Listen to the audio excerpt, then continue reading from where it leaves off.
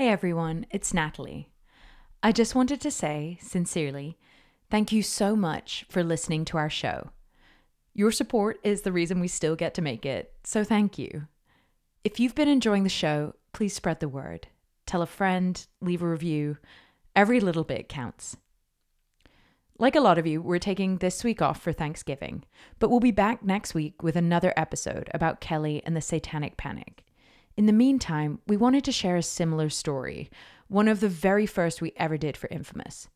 It's about the sex cult NXIVM, and it features our never-before-heard interviews with NXIVM's inner circle, including Keith Raniere, Nancy Salzman, and Alison Mack, among others.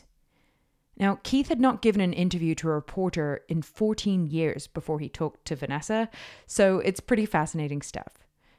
If you like what you hear, scroll back in your feed to find all 6 parts of our series, NXIVM's Inner Circle. Thanks for listening. Campsite Media. Let me take you back to about 6 years ago. I'm walking up to the door of a small self-help center. It goes by a couple of different names. One of them is Executive Success Program, or ESP for short. Another name is NXIVM, like the heartburn medication. Thank you. I'm at this place to meet one of the richest women in America. Her name is Claire Bronfman, and she's giving me a tour. Every center has like different pictures of friends and People who come here. Mm-hmm. Claire was raised in the UK, and she has one of those upper crust British accents. She has light brown hair and is incredibly slight. When I thought of her, I thought of one of those mice that can collapse their bodies to get into really small spaces. In terms of this center, there had actually been reports that this self-help group was a cult. I was there to find out if that was true. Now, when it says ESP, Executive Success Programs, but is it, do you get ESP from it? Is that part of the reason that... No. No, not at all? Well, how would you define ESP? Being able to, divine other people's thoughts or have a intuition about what's going to happen or... No, okay. But you know what? Because that would have been really cool if that was part of it. Yeah. One thing is it does help you be more in touch with yourself. Right. Be more in touch with yourself. I scribbled that down. And it's sort of, those you have that good voice and that, that not so good voice. Mm-hmm. There's the one that's saying, like you said you would uphold your diet. And then there's the other one that's saying, like, what diet? It's okay. Are you kidding me? Like, let's jump straight in. Claire said that the group could help you listen to the good voice, the voice that would be telling you to diet. I don't know if you would call that ESP. Right, sort of right, like right. your inner, like your Inner strength or inner, It's more yourself talking, and the other one's the body going, no, but the cake's delicious. Right. Shut up. I was a little disappointed about the ESP thing. I'm sort of joking, but I also thought this group would be a little more woo-woo. But then Claire showed me a wall, decked out with shiny satin sashes. They were in a rainbow of colors. I'm talking about the kind of sash that you hang around your neck, like that Asian scarf look. The program we run is sort of like a judo martial arts. So we do have sashes, and we have, student is white, proctor is orange, senior proctor is green. And This was NXIVM's ranking system. What are you? I'm an orange. Mm-hmm. Now, one person had a sash that was different from everyone else's sash. Keith's is white, but it's a longer white, and that just signifies the ever-living student. He considers himself just a student of life. Keith Raniere, the leader of NXIVM. Claire is in awe of him. He wants to empower people. Quite frankly, I travel a ton, and I don't find people in general happy. There's a lot of ugly stuff in this world. Keith has tools that can help. The only thing is, Keith is a controversial man, and he might not be as great as Claire claimed. Some people say he doesn't have tools. He has weapons. Keith Raniere is the most horrific, abusive cult leader that I've ever heard of in my 30-some years of doing this work. From Campside Media and Sony Music Entertainment, this is Infamous.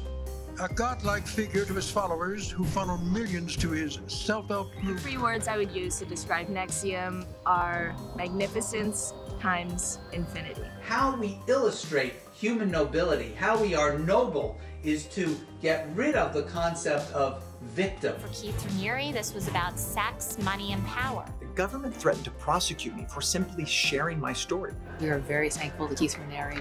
He created a wonderful opportunity for women to grow to the next level. And we didn't even realize that we could go this far. I'm Vanessa Grigoriadis. This is episode 1 of a 4-part series entitled The Inner Circle.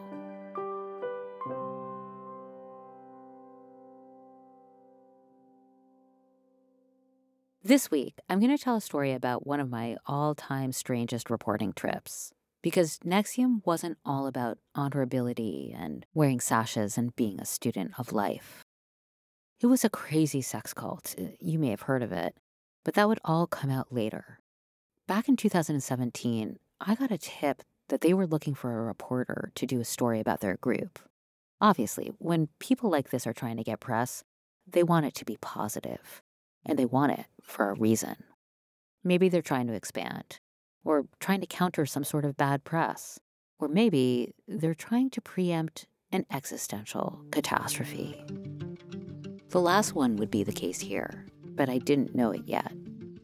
What I did know was that at this point, NXIVM had not spoken to a journalist in 14 years. Now, they looked normal. They were in a sort of conventional suburb outside of Albany, New York.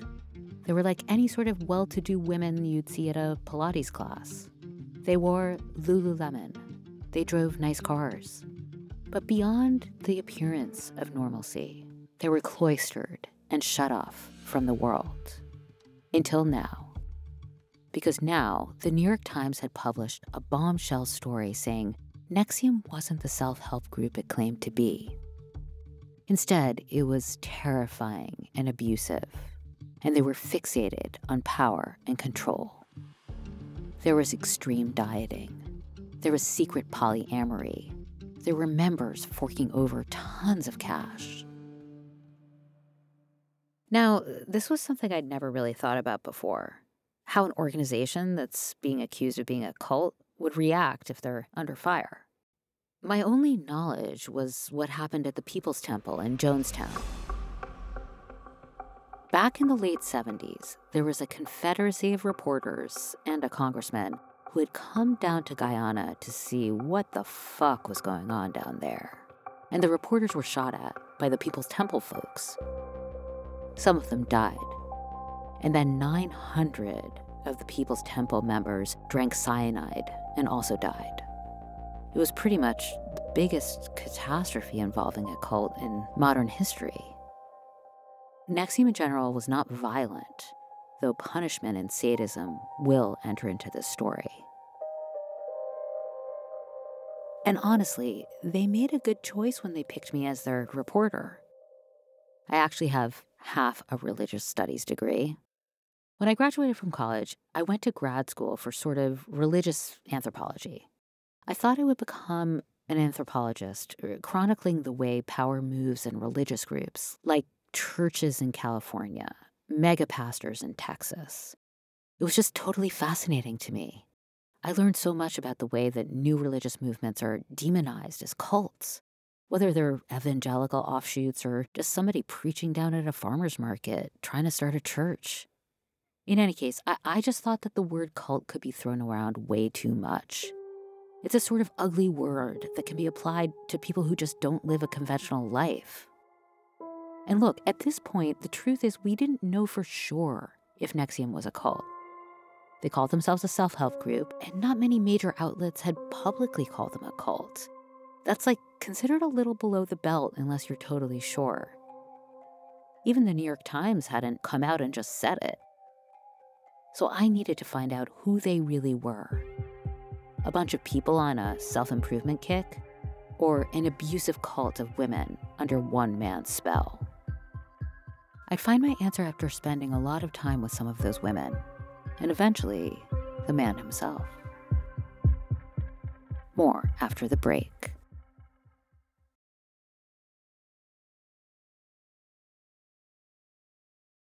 You're listening to Infamous from Campside Media. As I began to dig into some research on NXIVM, I wondered what I was getting myself into. I mean, it was very hard to understand what they even believed. But I did know one thing about their leader, Keith Raniere. He loves Ayn Rand, a writer who most people get over by the time they finish college, a writer beloved by lots of libertarians. You say that you do not like the altruism by which we live. You like a certain kind of Ayn Randist selfishness. I would say that I don't like is too weak a word. I consider it evil. If it is a love placed above oneself, it is more than immoral, it's impossible. Because when you are... To Ayn Rand and to Keith, selfishness was good. But that is what, in fact, makes man a sacrificial animal. That man must work for others, concern himself with others, or be responsible for them. Understood. Who wanted to be a sacrificial animal? But then, what was I to make of the charges that were starting to leak into the press about Keith? Like, he was insisting that women in the group stay on near-starvation diets, or that they perform penances meant to hurt them, like wake up in the middle of the night and just stand still for a while to just prove you could do it. Then there was the thing that had captured everyone's attention. We are told the rendezvous was a secret. 5 women summoned to a house outside Albany, New York, one night this past March, willingly participating in a strange initiation ritual led by a woman who told everyone to take off their clothes and put on a blindfold. A bunch of women in NXIVM had been sort of marked.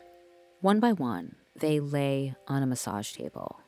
The other women stood around holding their hands or holding their feet. And one of the women, who was a doctor, used a cauterizing pen to brand the others. Now, I'm not talking about a tattoo. I'm talking about a brand. It wasn't quite like using a heated metal rod to mark the side of a cow, but it was still pretty aggressive. Now, when you're negotiating for access in a complicated story like this, people sometimes assume there's a quid pro quo. Like, NXIVM won't allow you to write about them until you assure them it's a positive story. But that's not what happens. What they'll do is try to select a writer who doesn't hew to conventional ways of thinking. They want to take a look at your previous writing and see what it's all about. So I put together a sample of articles that I thought they might like. There was a story about a guy who was accused of being the biggest LSD dealer in the Pacific Northwest. There was a profile I wrote about Patti Smith, a story about Devendra Banhart. I don't know, I was grasping at straws. But I guess I passed the test, because they agreed to give me access to their centers and to some of their most prominent members. This was such an exciting story. I really wanted to stick the landing, but I also knew that NXIVM was extremely litigious. They'd sued a lot of journalists, and they'd sued them personally, not the places that they worked for. It was really scary. I was pretty nervous. I knew also that they could pull back access at any time if they didn't like my questions or my attitude towards the group. So as I packed up my little recorder, I thought about my approach.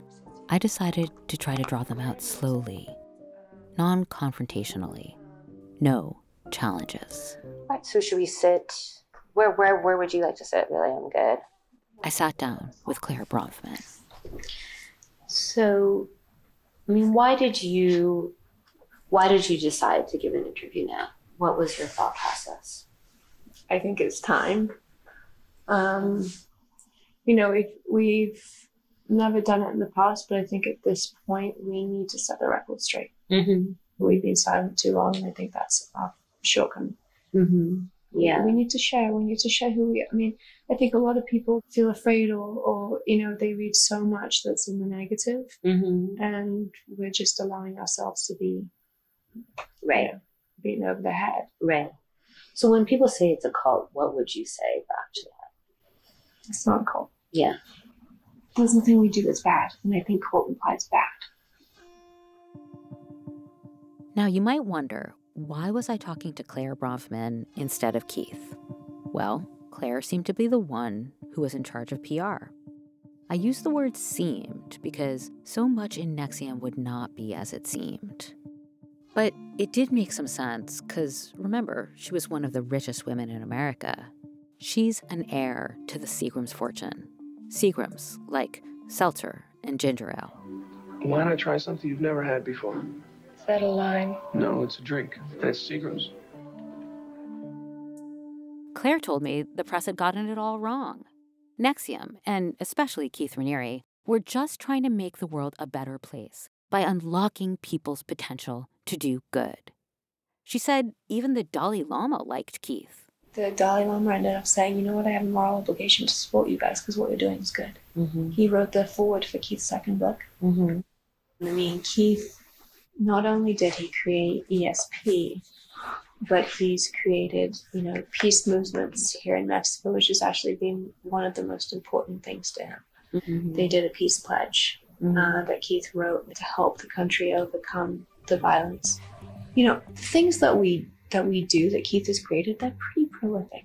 I mean, he put a whole team of people together to research every cancer treatment that's out there. We're also doing a preliminary case study on a group of people who have Tourette's, and we went and taught a program, an ethics program. Claire told me NXIVM offered courses with names like Mobius. They taught ethics, how to be a better person in the world, how to integrate your past with your present. There was a lot of inner child work. They talked a lot about pain like masochistic pain. Pain that you put on yourself was actually good. Penances were good. The hardest thing for me, honestly, is the capacity that we have to do things in the world and how that's being destroyed. It's sad to me because it oftentimes is made about this sex thing as opposed to what we can do in the world and the tools that we have. That's hard.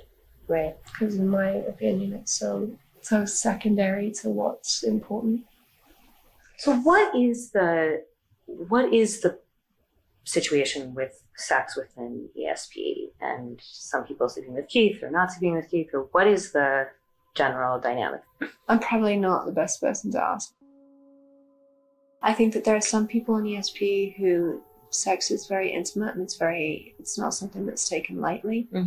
I believe Keith is on that end of the spectrum. It's not just, sex isn't just sex for the sake of sex.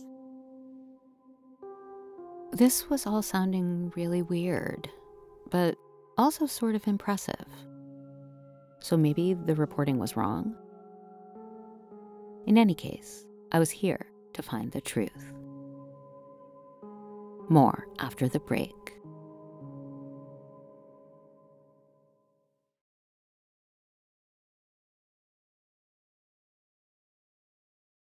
This is Infamous from Campside Media. So Claire had told me that there was nothing NXIVM did that was bad. And she herself seemed like a nice, soft-spoken person. She had funded NXIVM. She believed in NXIVM. They were teaching these classes at self-help centers with sashes on the wall. It was maybe a little bit like Kabbalah, a self-improvement class that could help coach you through hard times in life, but also a little controlling. And maybe they were all having sex with each other. What Claire said had sort of lined up with what I imagined the situation would be. Maybe NXIVM was a polyamorous sex group, and it wasn't sex for the sake of sex. It was sex for enlightenment, or sex for a new sash, something like that. But the branding, I really needed to know what was going on with that. Was getting this brand a choice, or was it horribly abusive? There was a rumor going around that the brand, This weird 2-inch by 2-inch sort of hieroglyph was not a meaningless symbol. And it was right on the women's pelvic areas, like in the area that a saucy person might have a tattoo of a little fairy or a rose. Claire had not received a brand, but NXIVM introduced me to someone who did. She's a TV star whose name is Allison Mack. How long have you known? I guess I've always had my suspicions. That's her on Smallville, a TV show once on the channel called the WB and then the CW. She's not quite Tom Cruise, but she was the most famous actor in NXIVM. The quick exits, the miraculous recoveries, the lame excuses. But I think when I saw you catch a car like it was a beach ball, that kind of confirmed everything.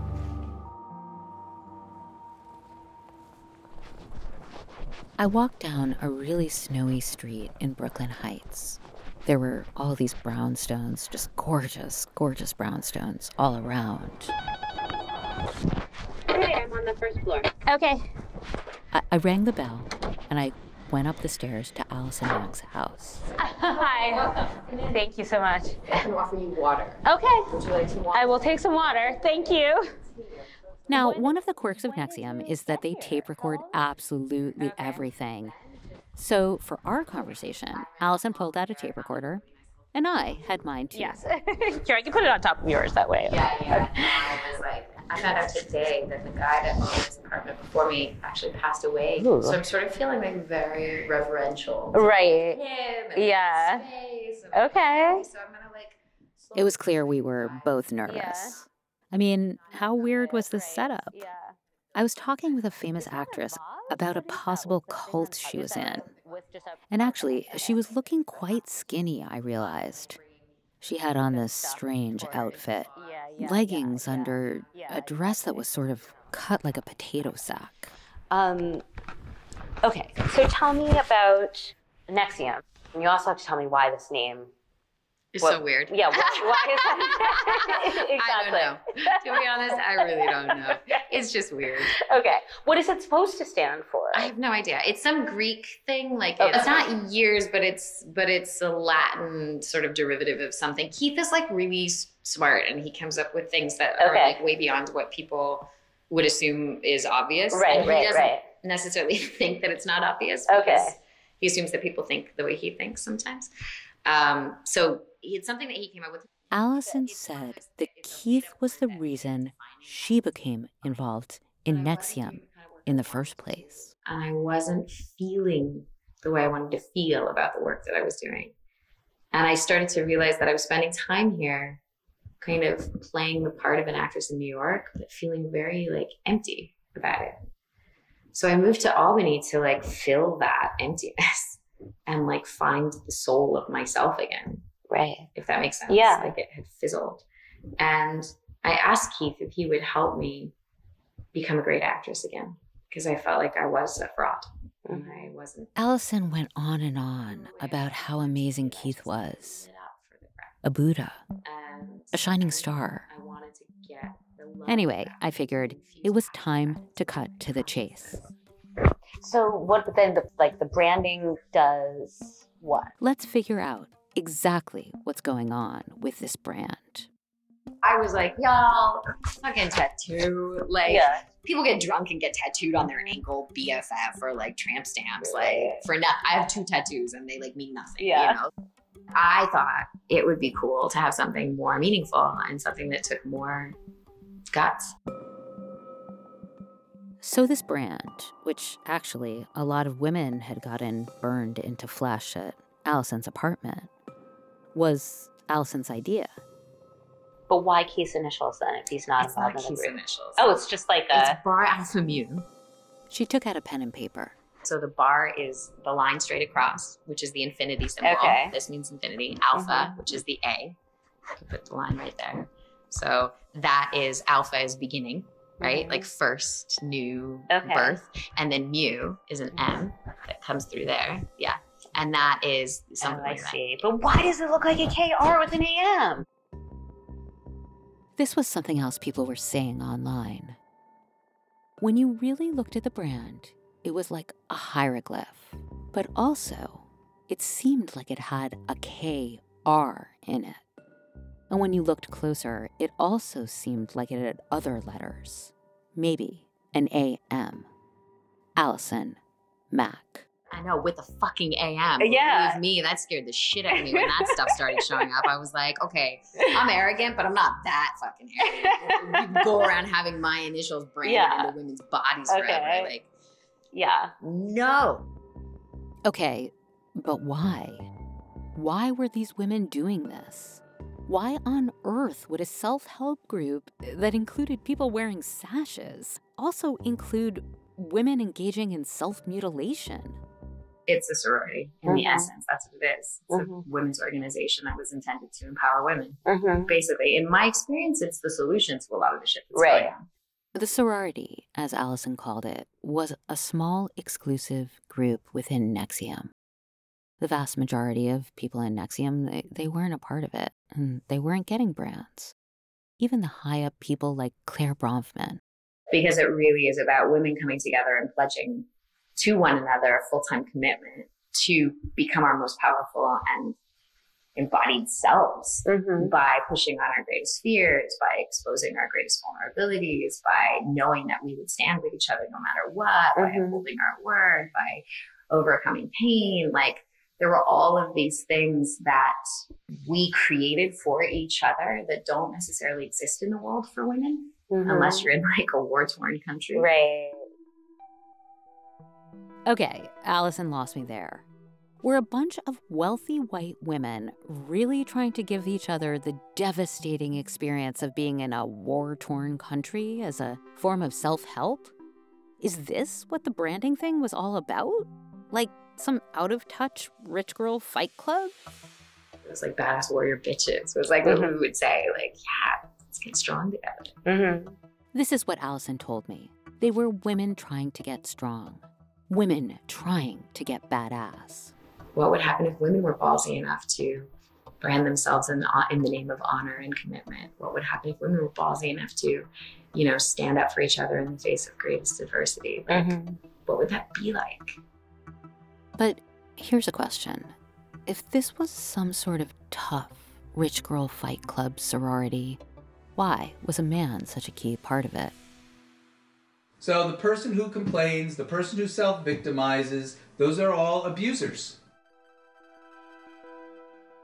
So what was Keith's role then? Was he involved at all? No, he wasn't involved at all in the development of it. And that's the thing that's so fucked up. That's going on. So Keith developed curriculum. That's what all of these companies are different curriculum for introspection that Keith came up with that are more like talk therapy. Like, it's very Socratic in nature. Right. So these are all like philosophies that Keith had developed and processes of questioning and introspection that Keith had coined and developed and patented over his own journey of the last 30 years and taught. So we took those things. We took those ways of questioning, those ways of addressing fears, those ways of looking at our own personal growth and applied them to this. Because for us, it just made sense to do that.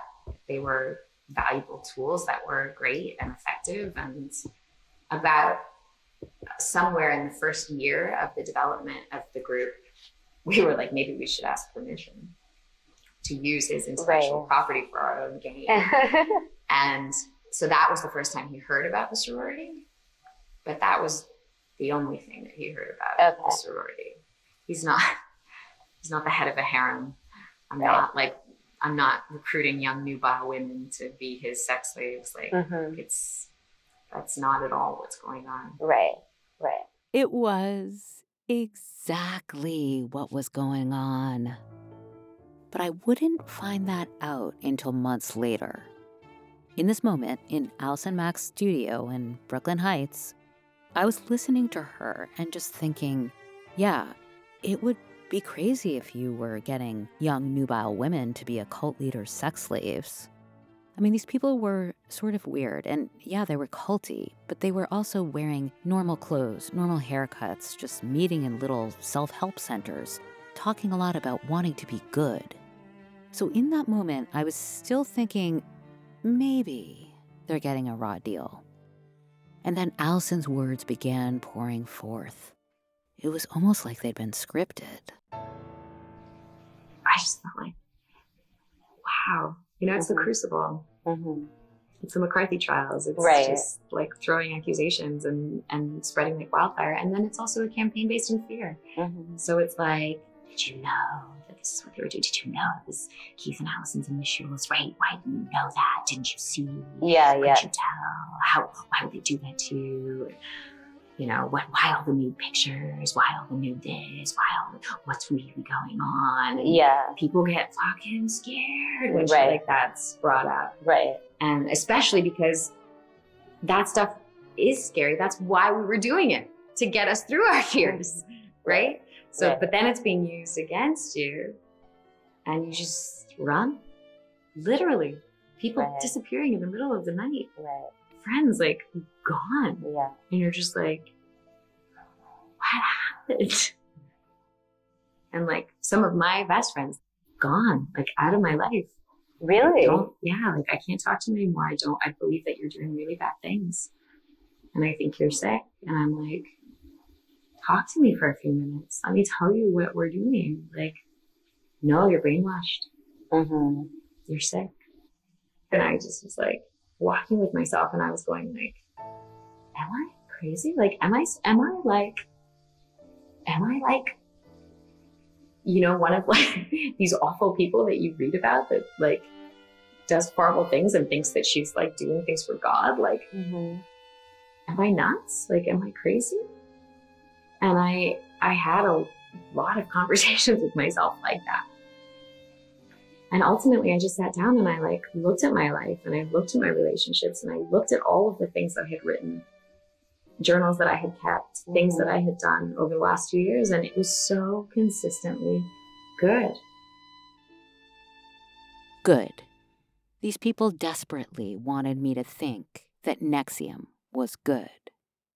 But the more I'd learn, the worse it would get. I remembered watching these movies where the person would be like going to jail for life because they were falsely committed for a murder that they didn't commit. And, their defense attorney would just be like, just admit that you did it and you'll be gone in 10 years. Just admit it. And they're like, I can't. I didn't do it. All of a sudden I was like, I understand. Next time on Infamous. The way that it works is that there is a problem in the world and Keith comes up with a solution for it. Men are actually responsible. You see, being responsible is a combination of potency and results. Women see the global picture and they guide the men.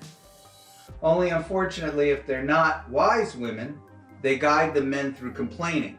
I really just wanted to figure out how the fuck do I be like 100% honest and intimate with somebody. Was your hair falling out? No more than it does. Like, you know how hair falls out like every three months? I always have that. Infamous is a production of Campside Media and Sony Music Entertainment. It's created, executive produced, and hosted by Gabriel Sherman and me, Vanessa Grigoriadis. I wrote this episode with Shoshi Shmulevitz, our managing producer and editor. Some of this reporting appeared in the New York Times Magazine in 2018. The executive producers at Campside are Josh Dean, Adam Hoff, and Matt Scher. Rajiv Gola is our senior producer. Our associate producers are Lily Smith, Grace Heerman, and Garrett Graham. This episode was edited by Natalie Robomed, sound designed by Alistair Sherman, fact-checked by Sarah Krolewski, and recorded by Ewen Lai-Tremuan. Our mix engineer is David Devereaux. Thank you to PJ Vogt, and thank you to Campside's operations team, Doug Slaywin, Aaliyah Papes, and Destiny Dingle. That's it for this episode. Thank you for listening. If you want to hear the rest of this story about NXIVM, just scroll way back in your feed to find the other episodes. There are 6 of them in total, and they're called NXIVM's Inner Circle. You've already heard episode 1, so you would start with episode 2. Thanks again for being a fan, and have a wonderful holiday.